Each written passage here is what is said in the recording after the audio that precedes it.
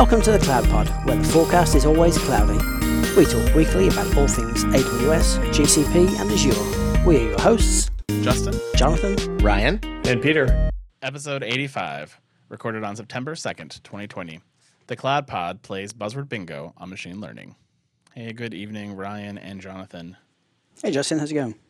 Good. You know, we had homework to do, and Peter bailed out before the show because he hadn't done his homework, I think. So It's a long way to go to get out of doing the research. But yeah, I he applaud him, actually. something about doing a flight or something, and I was just like, okay, sure. You know, you didn't plan that one ahead, apparently. So. I'm just jealous I didn't think of it.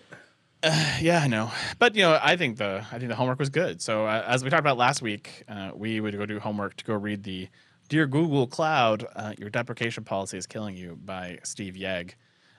This is a very long blog post, so I won't try to summarize all of it as I normally do for our articles, but I'll talk about it kind of at a high level, and then we'll kind of dive into some of this here. But first up, Steve Yegg, he was an engineer at Google in the early days. He was working there on software and leveraging Google's internal infrastructure for years. And he, comments in the thing that their infrastructure is amazing. He talked about at one point that he had been using Bigtable as part of his onboarding program, and that they had this, basically it was out of date, and so they basically contacted him. The dev team actually contacted him and said, "Hey, you're using an old version of our Bigtable solution, and that you need to move to a new version of it."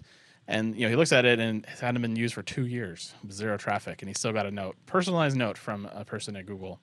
And then basically he's left Google now and he's on to his own startup and doing his own thing. And he starts out with basically 13 years later, he gets similar letters as he did for that Bigtable letter from GCP about sunsetting important services you're using in August, and that you'll need to rewrite your application or it will break on a certain date, which he basically summarized down as F you, F you, F you, broken thing, F you, F you. And so that's kind of the gist of the article. And he goes on to talk about a whole bunch of other stuff, which we'll get into here as we talk about it. But that's kind of the gist of it. And he basically makes a case of why Google's deprecation policy is basically killing user adoption. And I think it was really interesting. And I think you guys got some interest out of it as well. So what do you guys where do you want to start? Do you want to talk about his comparison to other platforms? Do you want to talk about the pretense of this? Where do you want to start? I think you got to remember that it's not just typical cloud services that we're talking about in the context of the things that Google kills. I mean, think about Hangouts that they're going to kill, that you've got Google+. People invested a lot of time in social media and building their networks out only to have those things killed. We have Google Hire, where people use those services to track applicants to jobs, and all that information is going to be gone. It's not just cloud services. It's even deeper than that. I'm still bitter about Google Reader. Mm-hmm. Yeah, a lot of people are. Yeah. Google Wave. I miss Google Wave. Oh yeah, Google Wave up there too. I think it's. Oh, sorry. Go ahead, Ryan. So, for me, it was really. So I am prone to fall victim to the same. Well, why don't you just update?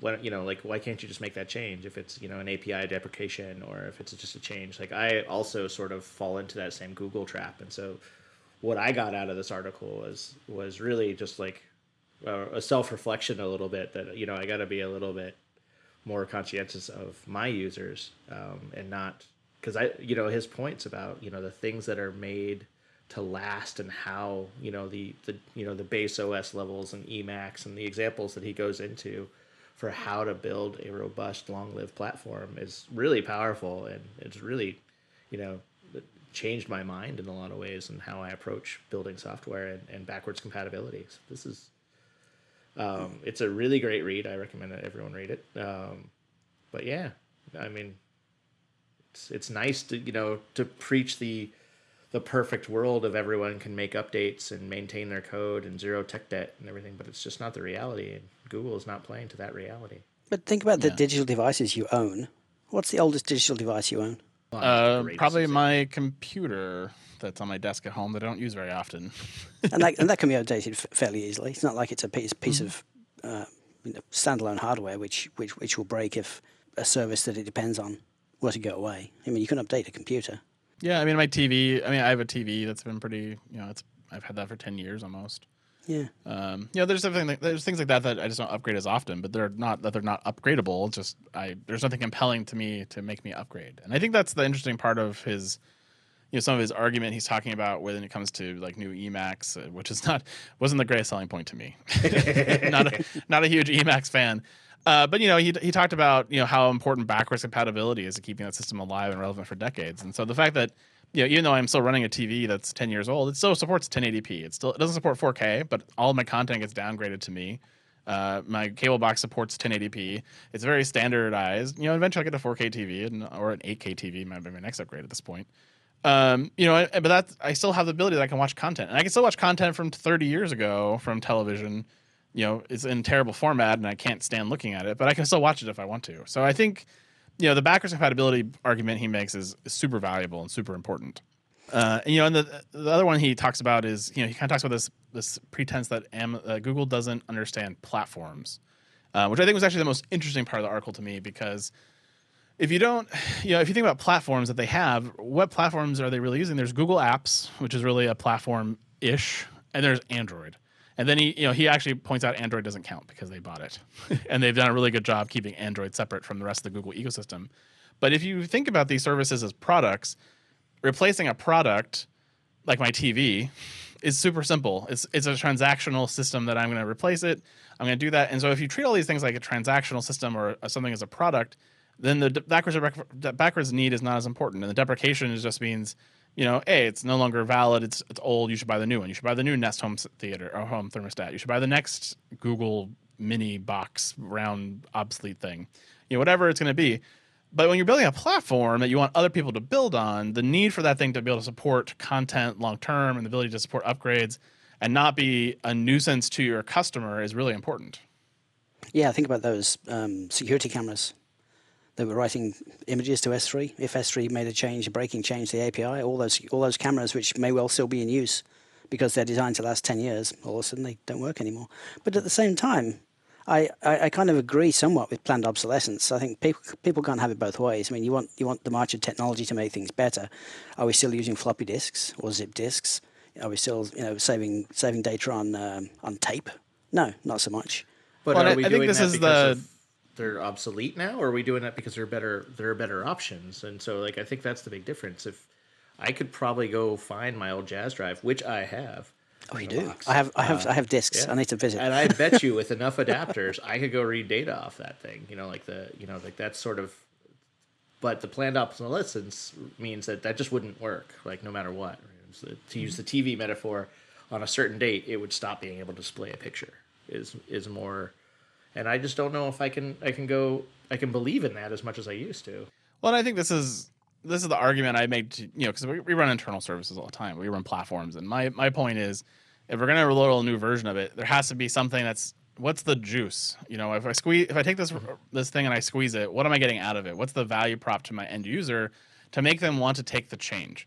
And if that is compelling enough, and I think the answer with the Jazz drive to CD-ROM and then to DVD-ROM is that it's easier, it's faster, they're less prone to breaking. They had a value prop that made them superior to the technology that existed at the point in time. And I think in the case of these areas where he's talking about being deprecated, these are not areas where they're making massive improvements. It's just, we decided we don't want to use that API anymore. We're going to give you a different one, and now we're going to force you to use the new one versus giving you the option of both. And I think that's where his argument really kind of comes into play, as he's saying, if I get this every month, there's only going to be a few times where you can do that to me where I'm going to start saying, okay, this is ridiculous. I'm not getting any value for making this change. And he talks about it when he was at Google, that they had tools to help you do this. So they actually gave you the tools to say, hey, you're relying on this old deprecated API. We're going to automatically update you to the new version. Google doesn't make those tools available to their GCP customers today. And maybe that's part of the message here is they need to think about how do they deprecate these things in a better way to make it easier for enterprises to adopt. But even then, we laugh at Amazon doing SFTP support and all the dumbness around FTP and FTPS support. And we're like, just rewrite your application. And the reality is some of these applications are so old. And when you're talking about the cloud and you're trying to go after the enterprise customer, they have old stuff that's not going to be fixed. They don't have the source code for. They just don't have a way. And if your pretense is you're never going to get out of your private cloud, then that's fine. But if you want them to move their workload, you have to meet them where they're at. I mean, you realize how old some of the stuff that's still out there is when, there's a shortage of Cobalt, Cobalt developers earlier this year. You're just like, oh, okay, this is a much bigger problem than I thought. So I agree, yeah. I think that's why you shouldn't call APIs directly. Why you should always have some kind of abstraction which you can swap out easily as the API, as the service changes, you swap out the middleman. But the API is supposed to be that layer, right? Like that's supposed to be that exchange, and so you can call this API. And so the biggest difference he's arguing for is don't remove the API, add a new one. People will switch over, and just don't make any improvements to the existing one. You know, you label it as obsolete. You don't invest in it any longer, but it's still there. It'll still do the well, and the point that we always make fun of Simple DB. It's an Amazon service that's existed since almost the beginning of the cloud. They don't encourage you to use it. They don't recommend you use it. But if you're using it, you can still use it. It hasn't been deprecated. Now, Amazon has deprecated some things, but they're typically very much in a security reason, right? Like TLS certificates or bad authorization methods that are been vulnerable to attack, or they need to fix those. Those are the type where they're deprecating something and they're forcing that deprecation. I think the same thing happens in Java. Java warns you about stuff that's been deprecated all the time, but ultimately, unless it's a security related thing, they're not going to turn it off other than just warn you for. And that hasn't that continues to happen for a long time. Yeah, but security is a good point. Now it's easy to say, oh, just don't do any more work on it, don't invest any more time in it, but you have to. You can't just let things completely rot away, because I'm sure there are other things that you depend on which are changing with time, and there's security vulnerabilities which will be found with time, and you'll have to keep going back. I mean, at what point do you say it's not worth my time or money to continue investing in maintaining this old thing? I think versus the cost to your customers, I guess. And Google's made their point clear, and I don't necessarily agree with it, but it comes down to money for sure. Yeah, I mean, maybe there's a balance. I don't think there's a one size fits all answer. I do think that you can decrease the investment, and you deprecate things when there is a security vulnerability discovered. You can use that to take action. You still run it through your security programs, so still run it through that, but you make a minimal investment to keep that backwards compatible. I think that has a lot of worth. I think the interesting part you talked about too, which was one of the most compelling, is that you're right. You could write a middle layer, Jonathan. You could write APIs are supposed to be kind of the middle layer. We talk about that a lot in cloud agnostic. I'm not going to write to the API specifically. I'm going to write to a middle layer that I now have to maintain and take care of as well. So someone's going to be deprecated somewhere. But the argument he makes around Python 2 to Python 3 in this article around the benefits of Python 3 didn't justify the means to get there, and so. It's taken years to get off of Python 2. Customers are still on Python 2. And if you're taking the lift to get from Python 2 to Python 3, why not just go to Go or Golang? Mm-hmm. And I think that's an interesting argument, too, because the more that Google does this deprecation, the less and less likely they are to write to the APIs natively, and write that middle layer that Jonathan wants. And then it becomes, you don't have cloud lock-in anymore. You now have the ability to just move between clouds all the time and no big deal. So it is also a risk to their business in some ways, I would think. So his argument makes a lot of sense, not only from be good to your enterprises who are typically running enterprise software, but also, get that lock-in isn't bad necessarily for Google's long-term success if they want to be a serious player in cloud. And number two, if you do force the platform change, you're likely going to force them off to a different platform that isn't you. And that's a big risk. The Python Go example hit home, because I didn't even realize I was doing it until I read this article, but a lot of stuff that we're porting it off of Python. We're just investing not in Python 3, but in Go. Exactly. It's got performance improvements. It's much more documented than when we created these things. It's growing in popularity. And so, yeah, why not? There's no real reason to, but they made me move. They made me do a thing. So now I'm moving. Yeah, and you looked at the market and you said, here's what else is out there. Yeah. And this is a superior option that people seem to like, and I can find developers who can do it. And, developers I want to go hire for Python still are predominantly Python 2 developers and not Python 3 developers, unless they're in machine learning, which is a whole different conversation. We'll get to that later. But,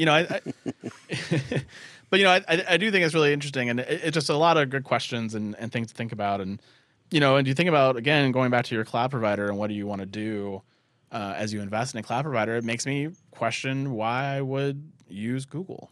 If I had to do these things, if I'm natively integrating, then that's an expensive layer I have to now invest in that I don't necessarily want to. I'm going to pick on you for the Python example, though. So what do you think would have helped that situation for Python? Because I think forced obsolescence would have made people much earlier move to Python 3.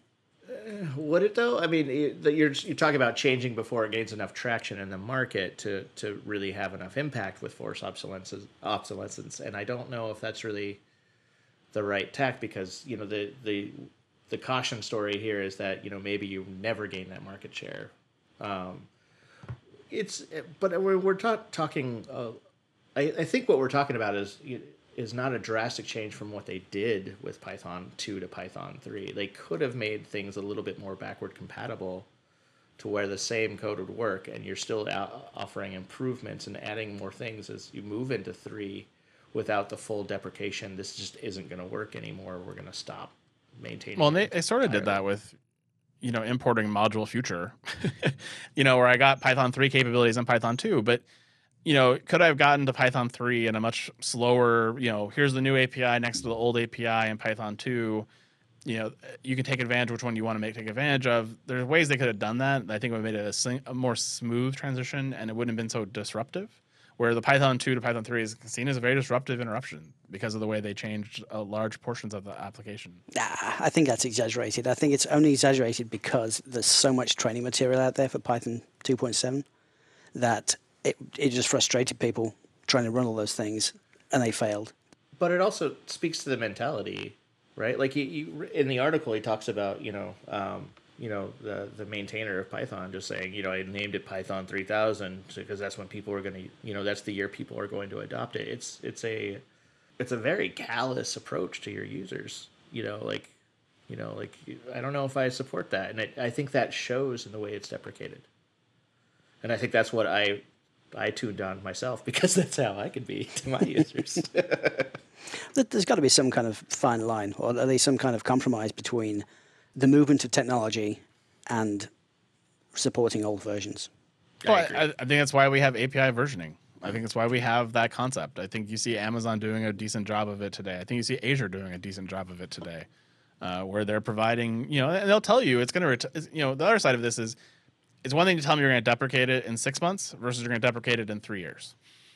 And right. Google very often chooses the 6-month window. Like, oh, you have 6 months to make this conversion or you're out of luck.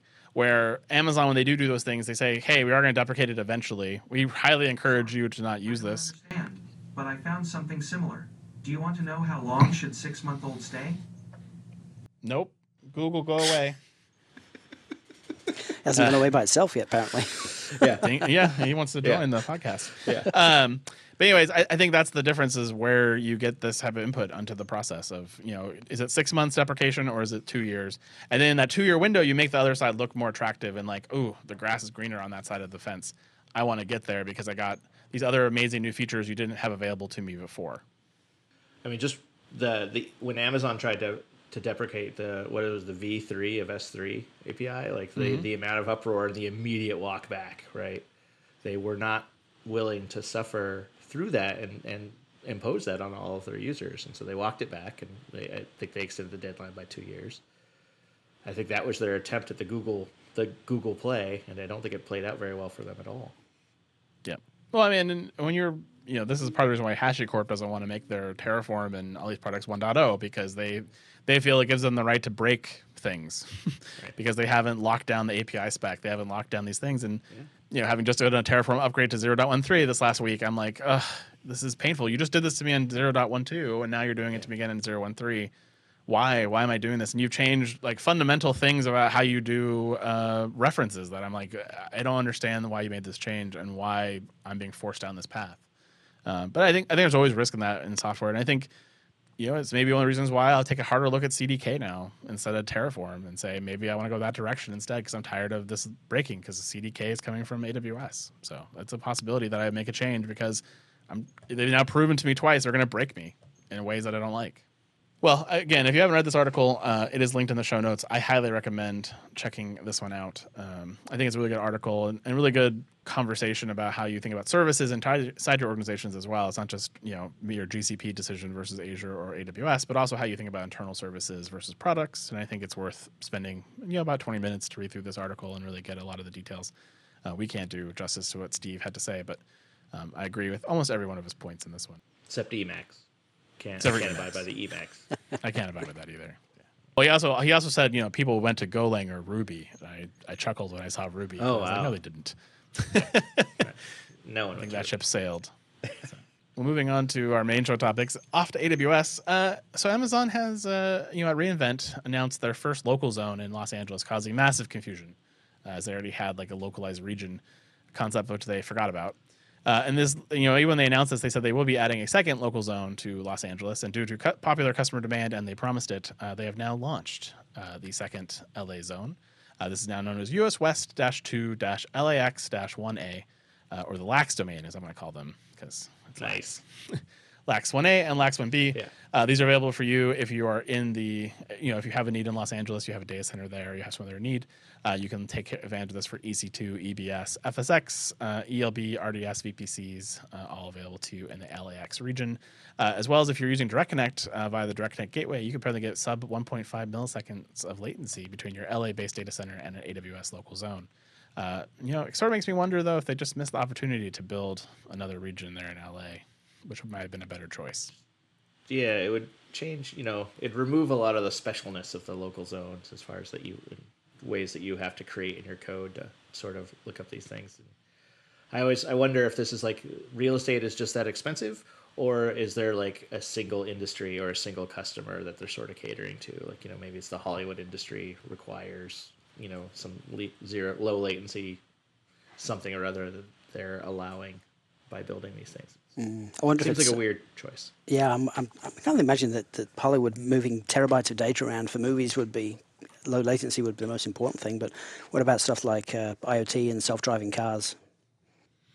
I definitely think there's use cases. And there's also lots of scientific research that happens in the Los Angeles area with USC and some of the other things down there. So there's definitely a value to it.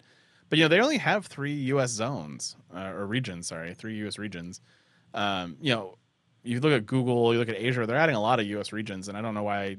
Oregon's kind of far from L.A., so I wouldn't have minded an L.A. region. I guess that's why they have West 1 in Santa Clara or San Jose or wherever it is. But that region's always been a redheaded stepchild.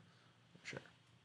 Yeah, and what they're calling US West 2 is so huge at this point. Like it's it's just ginormous. It is a region in itself. So it's an interesting choice there. Well, it's sort of like the same they're doing with the 5G zones, right? They're attached to these big master zones too, either in Virginia right now or eventually in Oregon. So it's sort of the same idea where they kind of are doing all these sub zones or sub components off of these major zones or regions. And then you also have, if you're doing outposts, those become attached to one of these regions as well. And so they've already built the infrastructure to do it. I see why they're making the play, but it doesn't. There's still value in having full blown regions. Well, if you've ever had the need to attach a Linux box to Active Directory, this is a scripting nightmare, which involves secrets and all kinds of fun things. And Amazon is making that much simpler for you now with a new ability to automatically join a Linux EC2 instance to an AWS Directory service for MS Active Directory seamlessly. This leverages the Secrets Manager, IAM, and SSM agent to handle the joining of the process. And it's simple as attaching a specific joining domain role to the account, and an SSM document will handle all of the magic of adding them to the domain. Now, of course, they don't support removing them from the domain automatically. You still would need to use a lifecycle hook for that, which no one does. But there you go. But you can. Yeah. No, I like that when they make things easy. I wish that they would make things easy with full consideration of the life cycle. It's just it shows to me that people are joining these things to domains do not have the same expectations of maintaining a herd of these things versus a pet of the thing. So it's a shame they missed that, but I also think that making half of this easy is a good advantage. Well, and we can give them feedback, and they'll add that next. So they'll add some capabilities, and I think that's because this is their version of MS Active Directory, they could do a lot more automation in AD than they offer today. So there's things they could be doing to make that service more robust, and tie it directly into Amazon and say, oh hey, that node has been terminated, I don't need to have that anymore, and you can have some lifecycle tied to that. So hopefully that'll be something they will do sometime in the future.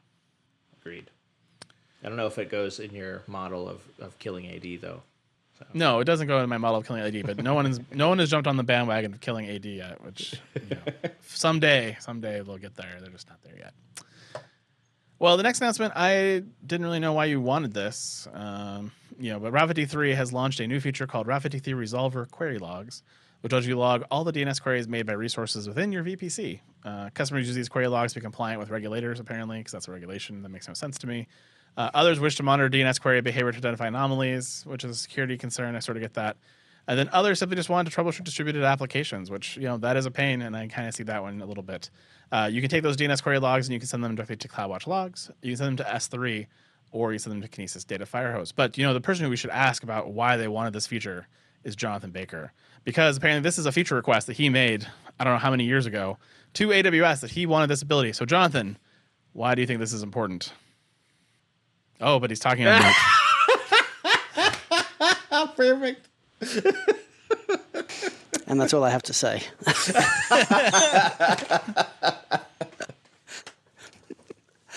Mostly for debugging, honestly. But I without the ability to do packet captures and decrypt SSL, because we didn't want to have to force trusted root certificates and things, it would have been a really easy way of finding out which zones, which domains instances were hitting as far as web traffic goes. And so correlating DNS lookups with outbound traffic would make it pretty easy to spot people making connections to places they're not supposed to.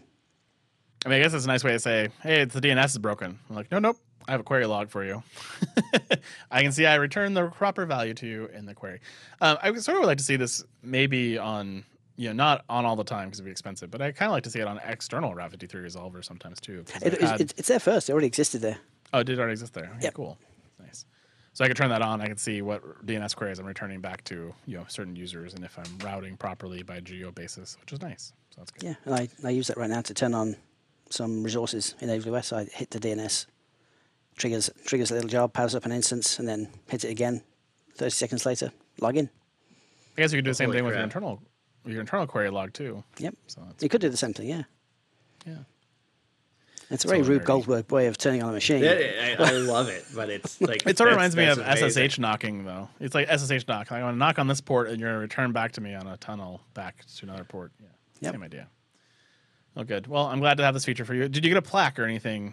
I didn't. Commemorate the fact that your feeture request got made into a product. There should be plaques. We should maybe create a web service that just says I requested this feature, and now I have a printout. Yeah, we should do that. Should be a picture of a skeleton with holding, It must be an ongoing problem with people who've made feature requests that it takes 18 months to 2 years to get any of these feature requests realized, by which time you've either found another solution or completely forgotten what the problem was in the first place. Yeah, so we recently got a printout of all of the feature requests we'd made because we were demanding it. And I was reading through it, and I was like, yeah, I don't remember why we asked for that. Yeah. Were we drinking? And you can kind of tell because it tells you the status of like not even under consideration. I'm like, yeah, because we don't understand why it's under why we even asked for it at this point. But some of the really abstract ones really get picked up on. The teams reach out to you like, we'd really like to talk to you about why you want this feature, and you think, why? Yeah, it is pretty funny. Yeah, because I was angry. It was 3 a.m. and it didn't work. There was a GM we talked to not that long ago about a service that they want to potentially offer, and we walked them through our use case, and they're like, wow, you're really aligned to what we want to do. And I'm just like, yeah, because we've been thinking about this for 3 years when we asked for it 3 years ago. And now you guys are finally thinking about actually building. Like, I already designed the service for you. I already know how all of your stuff works. Like this is how it should do it. And they're like, yeah, that's actually what we're kind of thinking about doing. I'm like, so weird. Yeah. It's just... it's almost like we met with the product team every year to discuss when this was going to happen. Yeah, and we kept getting told, oh, it's on our roadmap. It's on our roadmap. Nothing ever happens. And you're like, okay, it's never going to happen. And then they finally reach out and like, hey, we want to talk to you about it. And we're like, what? Yeah. Well, for another feature that we sort of wanted when CoreOS got bought, Amazon is finally releasing the Bottle Rocket Linux distribution as now generally available.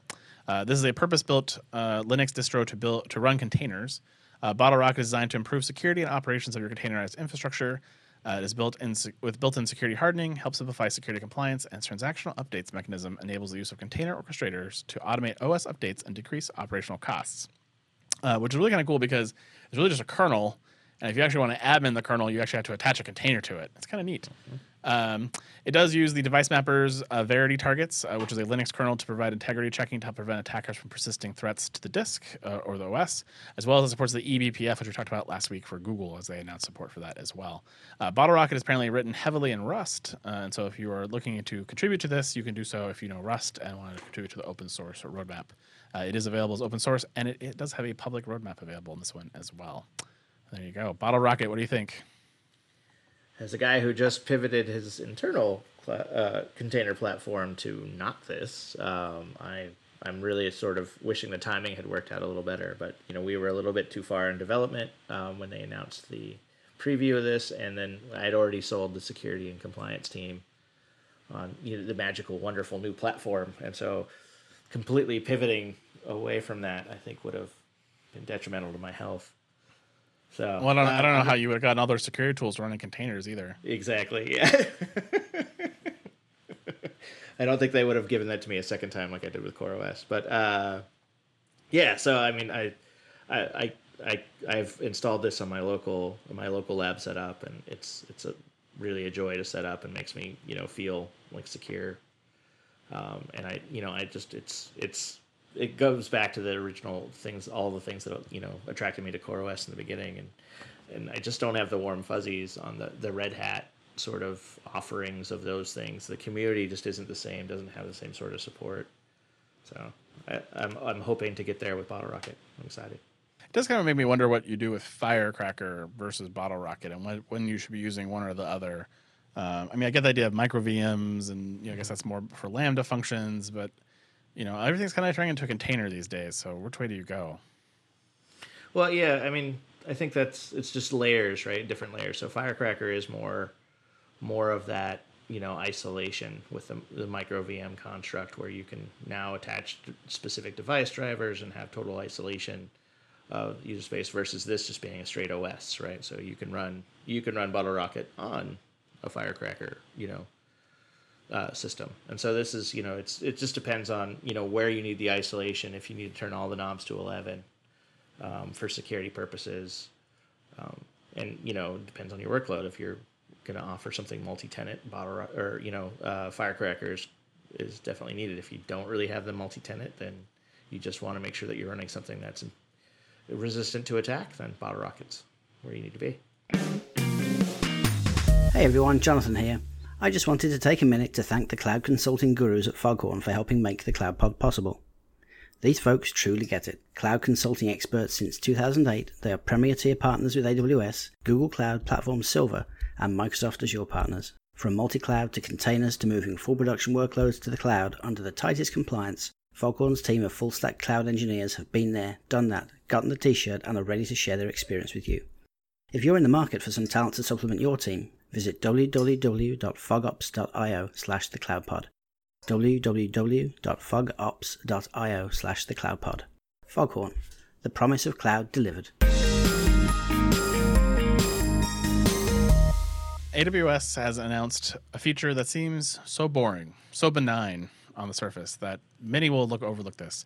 But you can now initiate internet key exchange negotiations for your VPN connections from AWS.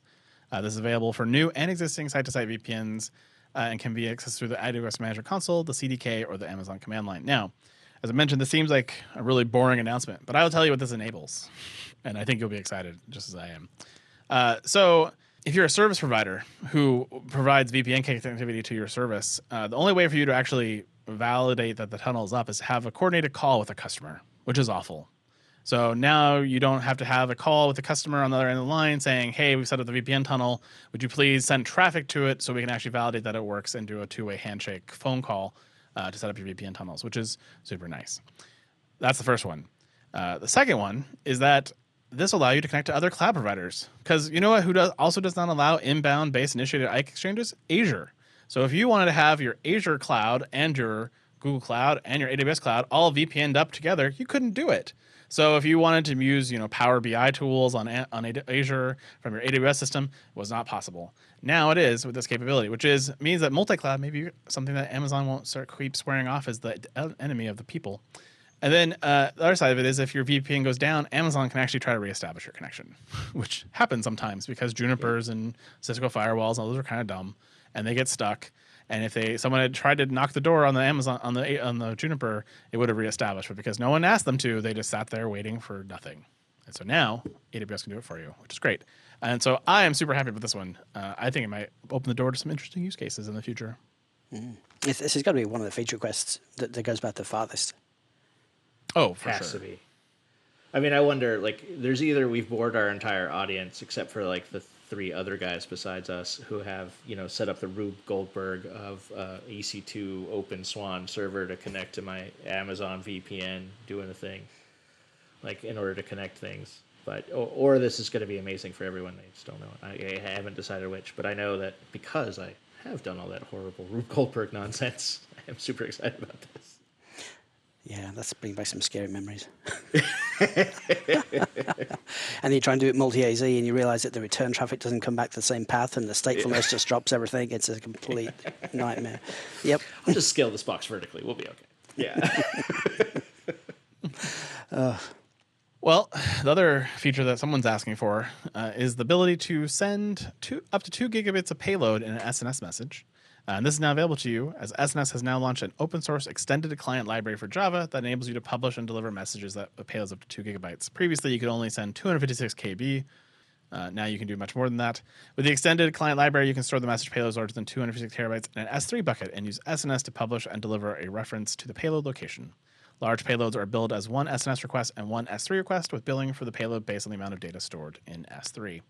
Both SNS and SQS support this extended client library, which rely on the AWS payload offloading library to store and retrieve message payloads to S3. So this is now built in for you. As Ryan pointed out to me earlier, this is something people already did before. Yeah, so technically when I asked for this feature request, I wanted 5 gigabytes. But, no, I'm just kidding.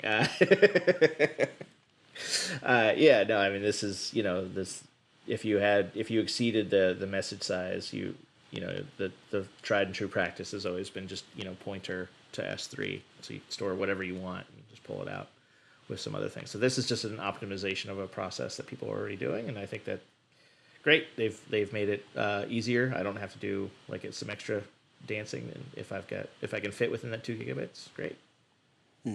I wonder how transparent it is. Do you have to set up the bucket in advance and sort of tell it where to go and put the objects, or can you just use the library and it goes and does that stuff dynamically? Because I would like to have seen it be a much more transparent implementation. Yeah, I'm hoping that it's completely transparent, like the CloudFormation, sort of it creates that bucket for you and puts your template in that bucket automatically. So you're right. If it's not that transparent, then yeah, throw it away. I don't care. If I have to create all that stuff anyway, nah. So I do think you had to set the bucket name. At least looking at the code here really quickly as you guys were talking about it. It does say specify your bucket name for the extended clients. And then you can give it a topic name and a queue name and all those different things and a region you want it to be in. So it sounds like after you specify those things, it'll take care of it from there. And then you've got to give SNS permission to write to the bucket. And yeah, of course. Yeah. I mean, it is just a Java construct, so I mean, it's not magic.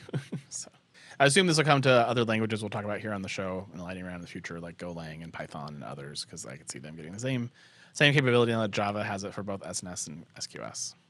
The next one up is Amazon CloudWatch logs are now available to you inside the Amazon Toolkit for Visual Studio Code. This allows you to interact directly with CloudWatch log groups in the AWS region that are available to the active credential profile. After listing and filtering the CloudWatch log streams for such a log group, they can view a stream's most recent 10,000 lines or a megabit of log data with the option of loading older data or a newer event that occurred after the initial loading, as well as you can copy the log directly to your local disk so you can save it. So I actually think this is really cool. I could definitely see the advantage of not having to go to the console and, again, be where your developers are, which is in Visual Studio Code, or your ops people like myself. We live in Visual Studio Code all the time, and I'd love to be able to see a log right there when I need it. yeah, it's cool. I think it's something that a lot of people have already written to tailor CloudWatch log locally while they're doing testing. So having it built into VS Code is awesome. Yeah. I always just wonder where the madness stops. But, at what point am I just replacing the browser with my IDE? But, I do think that, context switching has a real cost. This is one more way to avoid that. I mean, technically, you could do that today because you can run links in a command line, which then you could have a command line embedded in your IDE. You could just links the web. You could do it today. I'm sure you could do it with Emacs. Knock yourself out, Jonathan. Knock yourself out. Let me know how that Look goes. forward Okay? to a future Jonathan does a thing. And then tell me how all the JavaScript in the world doesn't work and how nothing renders properly in a text window. Because the days of keep being able to really the use Slack room up to date with your swearing. Yeah. Well, if you were ever curious about guard duty and how guard duty compared to network intrusion detection systems, AWS has it your back because they have now paid for Genix to compare AWS guard duty with network intrusion detection systems available on the market. For Genix, for you guys who don't know, is a PCI auditor company. They come in and do PCI audits for companies who are spending lots of money on credit card processing fees and all those kind of great things. So GuardDuty, of course, is a cloud-centric IDS service that uses AWS data sources to detect a broad range of threat behaviors. And a traditional IDS relies on monitoring network traffic at specific network traffic control points like firewalls and host network interfaces. That allows the IDS to use a set of pre-configured rules to examine incoming data packet information and identify patterns that closely align with network attack types. That are known, by the way, that are known. IDS solutions have a couple of problems in the cloud. The first one is that networks are virtualized because they're all VPCs. And then data traffic control points are very difficult to use, which is why they're giving you things like full packet copying, which is a whole different challenge. This makes it difficult or impossible to monitor all network traffic for analysis because you can't tap it. And then as well as cloud apps are dynamic. They have features like auto-scaling and load balancing and cloud-native things that change how a network environment is configured as demand fluctuates. AWS asked for Genix to conduct a test that compared GuardDuty to market-leading IDS to see if it was good or better. And for Genix determines that the GuardDuty is at least as effective at detecting network-level attacks as other market-leading IDS solutions. And because it has access to DNS requests, VPC flow logs, and CloudTrail events, they believe it can identify threats that no other IDS can detect on the market today. So there you go. Ding, ding, ding. Finally, they realized why they needed that private DNS log. Yeah, the exactly. Route 53. Yeah, exactly. I think I see this as the beginning of a sea change in security tooling and how we evidence intrusion detection, and I think that the new capabilities are going to be more holistic and view environments more holistically than we've typically done with viewing the network layer and only the network layer. So I look forward to this. I cannot wait to have this discussion with auditors because it's going to.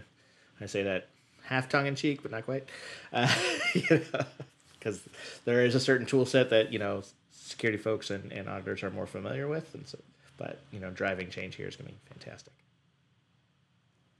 We need to become the new auditors, and then we can sell our own services to people who trust us to understand what's going on. I don't know. I like auditors. I don't know that I want to go in and judge other people's architectures all the time unless I can fix it. And number two, I don't know that I have the patience to read all the controls and to justify and understand all these things. But I do think there's a point where you need to separate the auditing function from the technical knowledge function. And so I do see there's a need for, kind of like a pre-sale solutions architect who understands technology to be with the auditors so that when, a technical person is explaining how they're using all these controls to mitigate something, that someone can actually understand what they're saying. Because you can buzzword an auditor pretty quickly if you're the wrong auditor. No, hopefully they're a good auditor, and I've had good auditors too, are smart enough and they will question stuff and they'll ask you the right questions and you can tell they get it or they don't get it. And I always like those auditors better because their feedback and their inputs are actually really valid and have valuable input to our processes, which I really like. Mm-hmm. Agreed. Well, and our final Amazon story is going to be a quick one for us because it's about IoT. And other than my Google Home that decided to yell at me, my IoT experience is very limited, and this light bulb that I can turn on and off to my left by telling it to do so. But AWS is reducing the price of IoT events by at least 86%. IoT events are a fully managed service that makes it easy to detect and respond to changes indicated by IoT sensors and applications. For example, you can use an AWS IoT event to detect a malfunctioning machine, or a stuck conveyor belt, or maybe an escalator that's not working, maybe, or a slowdown in production output.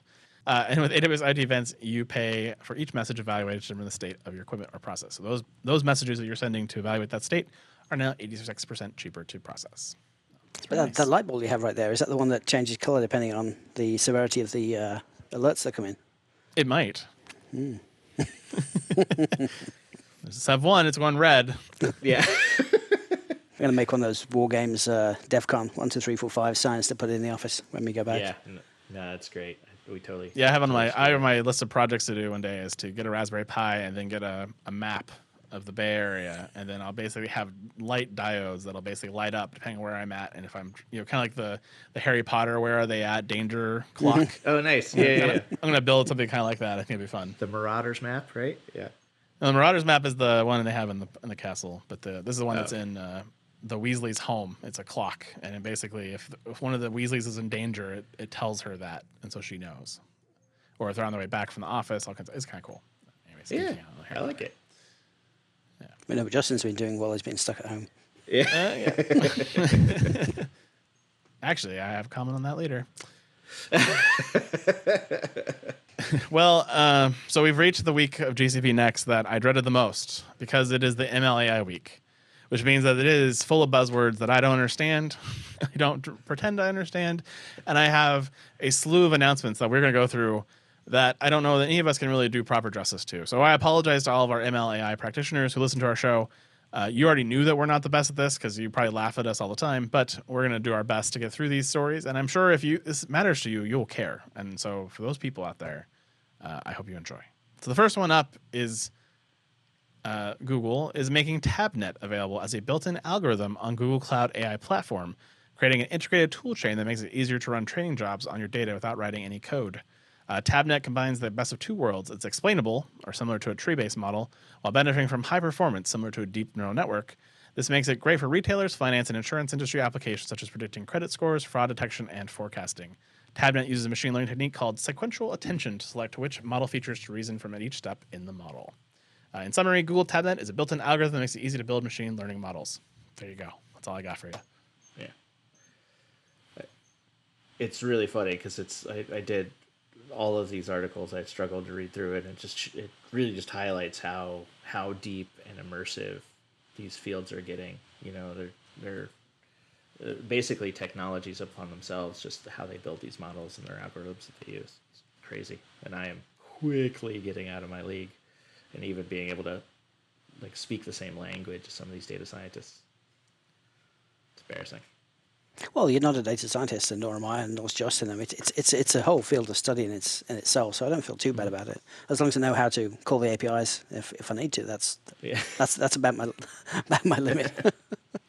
I mean, I don't expect you to know how a heart works, Ryan, because you're not a cardiologist. I mean, MLAI is its own thing, in my opinion. And it's an awesome thing, and there are things that you can pick up as a system admin, system engineer, kind of going into that space. But I think if you're really hardcore data science stuff is always going to be over us because we haven't gone to training for it. We haven't gone to school. We don't have the right experience with it yet. But, if it's something you're interested and passionate about, I'm sure there's training available. Yeah, I'm pretty sure that the cloud providers know that people don't have the expertise to know how to choose the best solutions, which is why we have things like SageMaker and whatever Google's offering is, which basically does the same thing. I believe it's called the Google Cloud AI platform.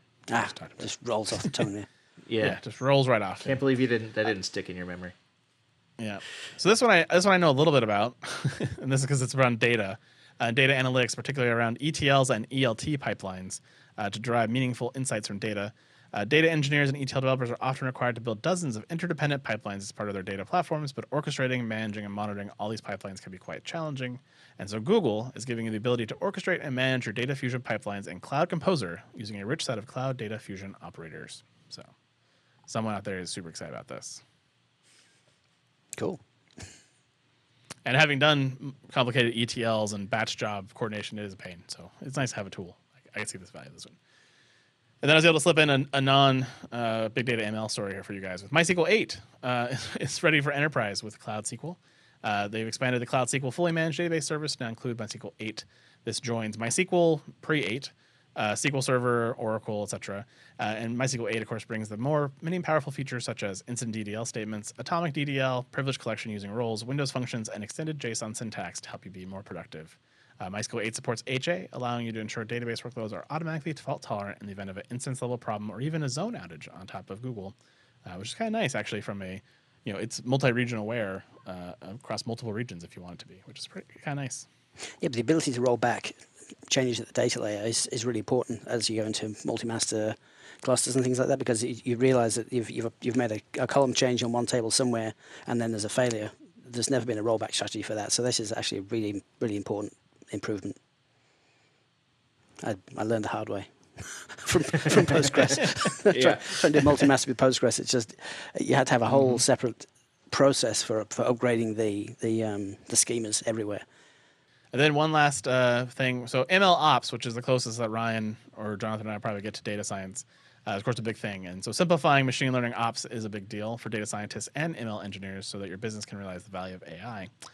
This article from Google highlights existing features such as the AI platform pipelines for building and managing pipelines, and the ability to use TensorFlow, extended pre-built components, and templates, as well as it talks about a net new service called ML Metadata Management for the AI platform. The service lets AI teams track all of the important artifacts and experiments they run, providing a curated ledger of actions and detailed model lineage. This enables customers to determine model prevalence for any model trained on AI platform for debugging, audit, and collaboration. And by the end of the year, they will launch the feature store, which is for the AI platform, which will allow you to publish models and purchase or leverage open source models to help boost your productivity and reuse. So that's stuff I can understand.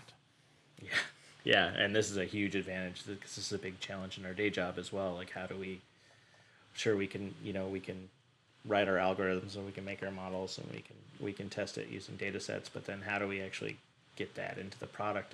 It's not exactly easy or cut and dry, and there's multiple ways to do it. And then how do you providing that environment for data science to work in? This is also an enabler towards that as well. This is great. I also think being able to prove that a model does what it is supposed to do and is without bias is also really important going forward. Yeah, especially with what we're learning now with inherent bias in current algorithms, for race and gender, like being able to move into where you can demonstrate that programmatically. Fantastic. There was an article we didn't talk about here on the show, but I saw it's out there about responsible AI from Google's perspective, and they have a bunch of stuff about that. No features, so that's why I didn't cover it here in the show, but a lot of really interesting content, particularly around that, the biases and how they're trying to model that out. So definitely, if you're interested in that space, Google has a lot of people who are very passionate about it, which is great, and so they're very focused on trying to make responsible AI a thing. So definitely check that out if that's something of interest to you. That's it. We made it through ML and AI. Cool. And then we move on to Azure. So it's a different level here. First one is, of course, after AWS and Google have announced their amazing package managers for artifacts, Azure, who's always had one and said, hey, you guys are copying me, has realized that they both had a feature that they don't, which is the ability to support upstream sources for universal packages.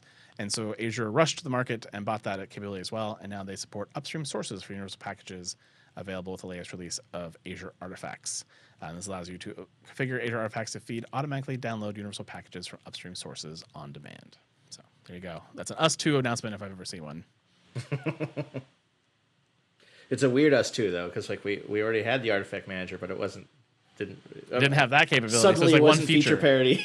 Yeah, exactly. It's like all of a sudden they beat us, and we had to get back into parity. Yeah. So what does this replace? Is this kind of like the Red Hat Satellite kind of thing where you can? This is the Artifactory replacement. Download the stage artifacts from somewhere else. Not satellite. Satellite's more of like how do you manage updates on a system, right? It's like a central coordinator for Yum. This is more, Artifactory or Nexus, Nexus. Sorry, wife's a lawyer. Nessus? Not Nessus either. Yeah, Nexus Lexus, a law tool. So this is just, a repository. Artifactory, Nexus, all that kind of stuff. So the other thing that Azure's done, of course, is their monthly cost management and billing updates. They have lots of new features for you if you're worried about your Azure spend, including the ability to schedule your exports of your usage data, hopefully to a machine learning model or something else, not a person, because I don't want those in my email box. More details for reservation recommendations of why they're recommending it, some quick fix recommendations, and several changes to the data in the Azure usage data exports, including bandwidth changes we previously talked about here on the show. So all those changes have now gone live, and your billing reports are broken. That is why. So fix those. Yeah, it's painful, right? Billing, it's just very painful. But I love seeing it built into these services to help keep control of costs. Yep, for sure. Well, this next announcement I was sort of intrigued by, but also kind of like, okay. So this is the ability for Azure to make it easier for you to create child zones, which are easily attached to parent zones in their DNS solution. Apparently, this was a direct ask from customers. And prior to this change, when a customer was creating a new child zone, they would add their resource records to the newly created zone, but often miss the step of adding the complicated name server records back to the parent zone. causing name resolution failure when the customer would try to actually test the newly created zone. So to fix that, they've updated their wizard to basically do that for you, which is really nice. If you're using this capability, it doesn't help you in infrastructure as code, so still do it the right way there. But if you are using parent-child domains and delegations, this is a great feature for you. I mean, it's only complicated if you don't know how it works, right? It's DNS. Does anyone know how it works anymore? If I recall, Ryan, this was one of the first scripts that we wrote together Yes, about 3 or 4 years ago. And we still use it actually. Yeah. EM delegate zone, like that is still in use today. Yeah, and it's only because it was nightmarish trying to organize this in the early days of our cloud platform, where it was like, why does the DNS work? Oh, we forgot the name server records again. Yeah. or just people creating zones thinking they would just magically work, and that would be the next goal, I guess, would be to find people who've added zones and then sort of retroactively fix the name server records. But yeah, that's a good idea for our platform. Mm-hmm. I might write that one down. So, and Ryan, when we walked through the show notes earlier, was saying, well, Amazon doesn't do this. And I said, are you sure? Because that new wizard, that new GUI might do it. You don't know. It could be buried in there somewhere. But it could be buried. I'd have to go back. Yeah, I just keep switching back to the old console, so I can't. If it was, it almost certainly wouldn't be cross-account. Right. And that's it would not be a cross-account. And so Azure has that concept, built in. They don't have the same account structure, so it might be a little easier in that platform. No jealousy or anything there at all. Well, hey, we're 3 years ahead of the next cloud provider for re-implementing the tool we wrote, so cool. It's how I measure my success in life. I do like the way you look at it. I do like that. Yeah. And then the last article from Azure made me chuckle, so I included it, which was 5 ways to optimize your backup costs with Azure Backup. Because everyone needs 5 ways. Saving money is, of course, important than ever, and backups might be a prime place to check, especially if you've misconfigured your policies. So the first one is to clean up the backups for your deleted resources. Now, on the surface, that sounds fine unless you took the backup so you could delete the instance. So if you do potentially need the data, don't just go delete all your unattached resource backups, because you might actually need those in the future. So be careful with that one. The next one, of course, is optimize your backup policies. Maybe a single snapshot hourly is better than one every minute, for example. Or what they really want you to do here is don't use their full backup and use their differential backup, because it's much easier to run a differential than it is to run a full, and you can save some time and some energy there, as long as you don't mind applying multiple differentials and fulls when you need to restore the data. So do keep that in mind. Optimize your retention with shorter retention durations for your backups, as long as you still meet your compliance requirements and that you don't actually need the backup from 3 weeks ago. So don't delete the backup you might actually need. Take advantage of selective disk backups, which means back up the data you actually care about, not the Windows directory. That's how I see that one. Mm-hmm. It's an important one. And then determine the appropriate required storage redundancy for your backup. So in the Azure world, you create a storage account, which you can make multi-region aware, globally replicated, or locally redundant. And so potentially, do you need your backups to be globally redundant? That's the question you should be asking yourself. Or is locally redundant enough, or is just too much redundancy in redundant worlds altogether? So again, this is available to you to save some money on Azure backups. There you go. Reminds me of episode 75. The cloud pod deletes everything but keeps copies. Yeah, exactly. And that's the reason why I said don't delete the copies if you actually need the data. Yeah. Yeah, they really should have some protections in here, like do not delete before, make it sort of right once. I kind of like the time deletion. Like you signal a delete and then it gives you 48 hours before it actually deletes it or whatever. I like those. Mm. So you at least it's you can fire off the automation to clean up and then sort of dead man switch it if you desperately need that. You're like, oh god, but there's no perfect pill in this case, I don't think. All right. Well, Peter gave us enough notice that I was able to give us weekend update lightning round. So he let us know he was going to be blocked. So I have written out jokes once again that will either hit or miss terribly, and I apologize for all the bad ones in advance. Prepare for laughter in 3, 2, 1. All right. So I think the order today is Justin, Ryan, Jonathan, and we will see how this goes. It's been a while since we've done a weekend update lightning round. I don't know if Ryan's ever done one, actually, so this will be... I've done exactly one, or maybe 2.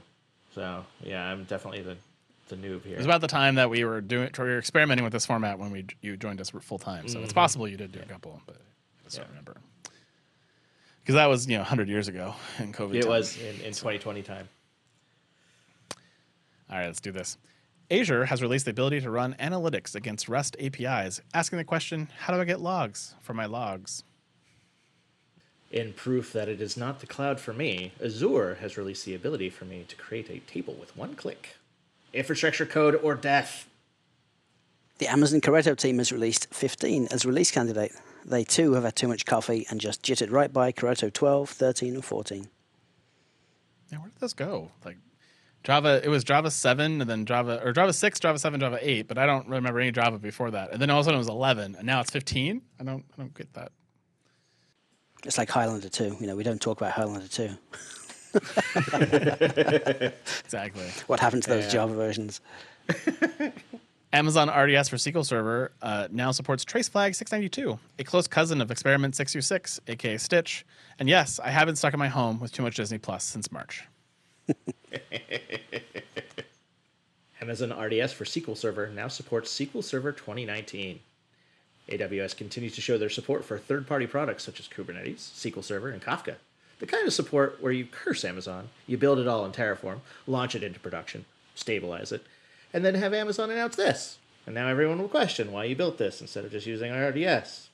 Thanks, Amazon. Story of our lives.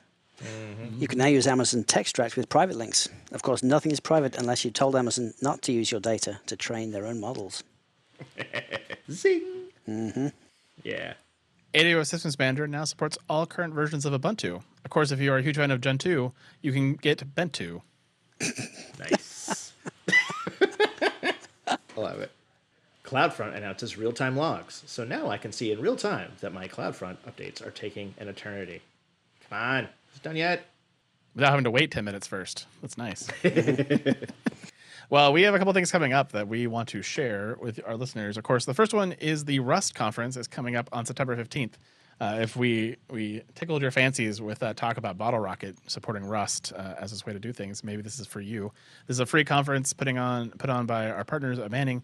We are sponsoring the Rust conference as well as the next conference as well as our podcast sponsors for the show. So we were mentioning it here. There are some links to go sign up for it to give us credit that you heard about it here on the show. And so do follow those if you're interested in the Rust conference on September 15th. Or if that one doesn't work for you, we have the Women in Tech conference coming up on October 13th, which we're also sponsoring here at the Cloud Pod.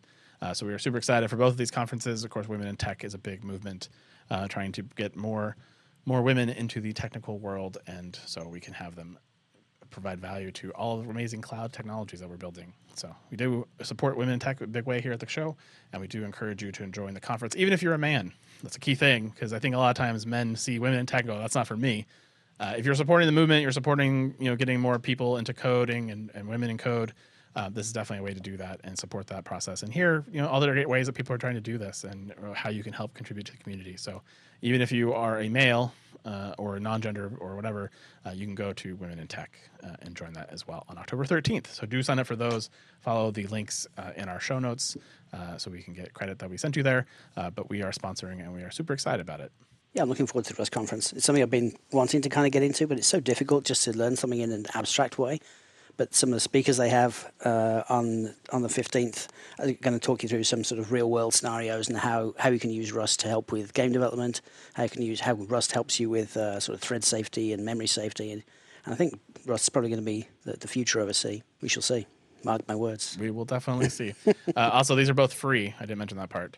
But both conferences are free to attend and are being streamed on Twitch, which makes it super easy to use. Well, that's it here in This Week in Cloud. Anything else you guys want to share with our audience? I need to get out of this house, but other than that, no. It's September. I don't know if you guys know that or not, but yeah, it's now September, and we're continuing to be stuck at home in a big way, which is a bit of a bummer. But hopefully soon enough, we'll be able to get out of our houses and back into the real world and see each other and go to a conference maybe someday. That'd be nice. All right, guys. Well, we'll see you next week here at the Cloud Pod. Good night. See you. Bye, everybody. And that is The Week in Cloud. We'd like to thank our sponsor, Foghorn Consulting. Subscribe on iTunes or wherever you get your podcasts and tweet us your feedback at #TheCloudPod. Or join our Slack channel, go to our website, thecloudpod.net for sign-up instructions.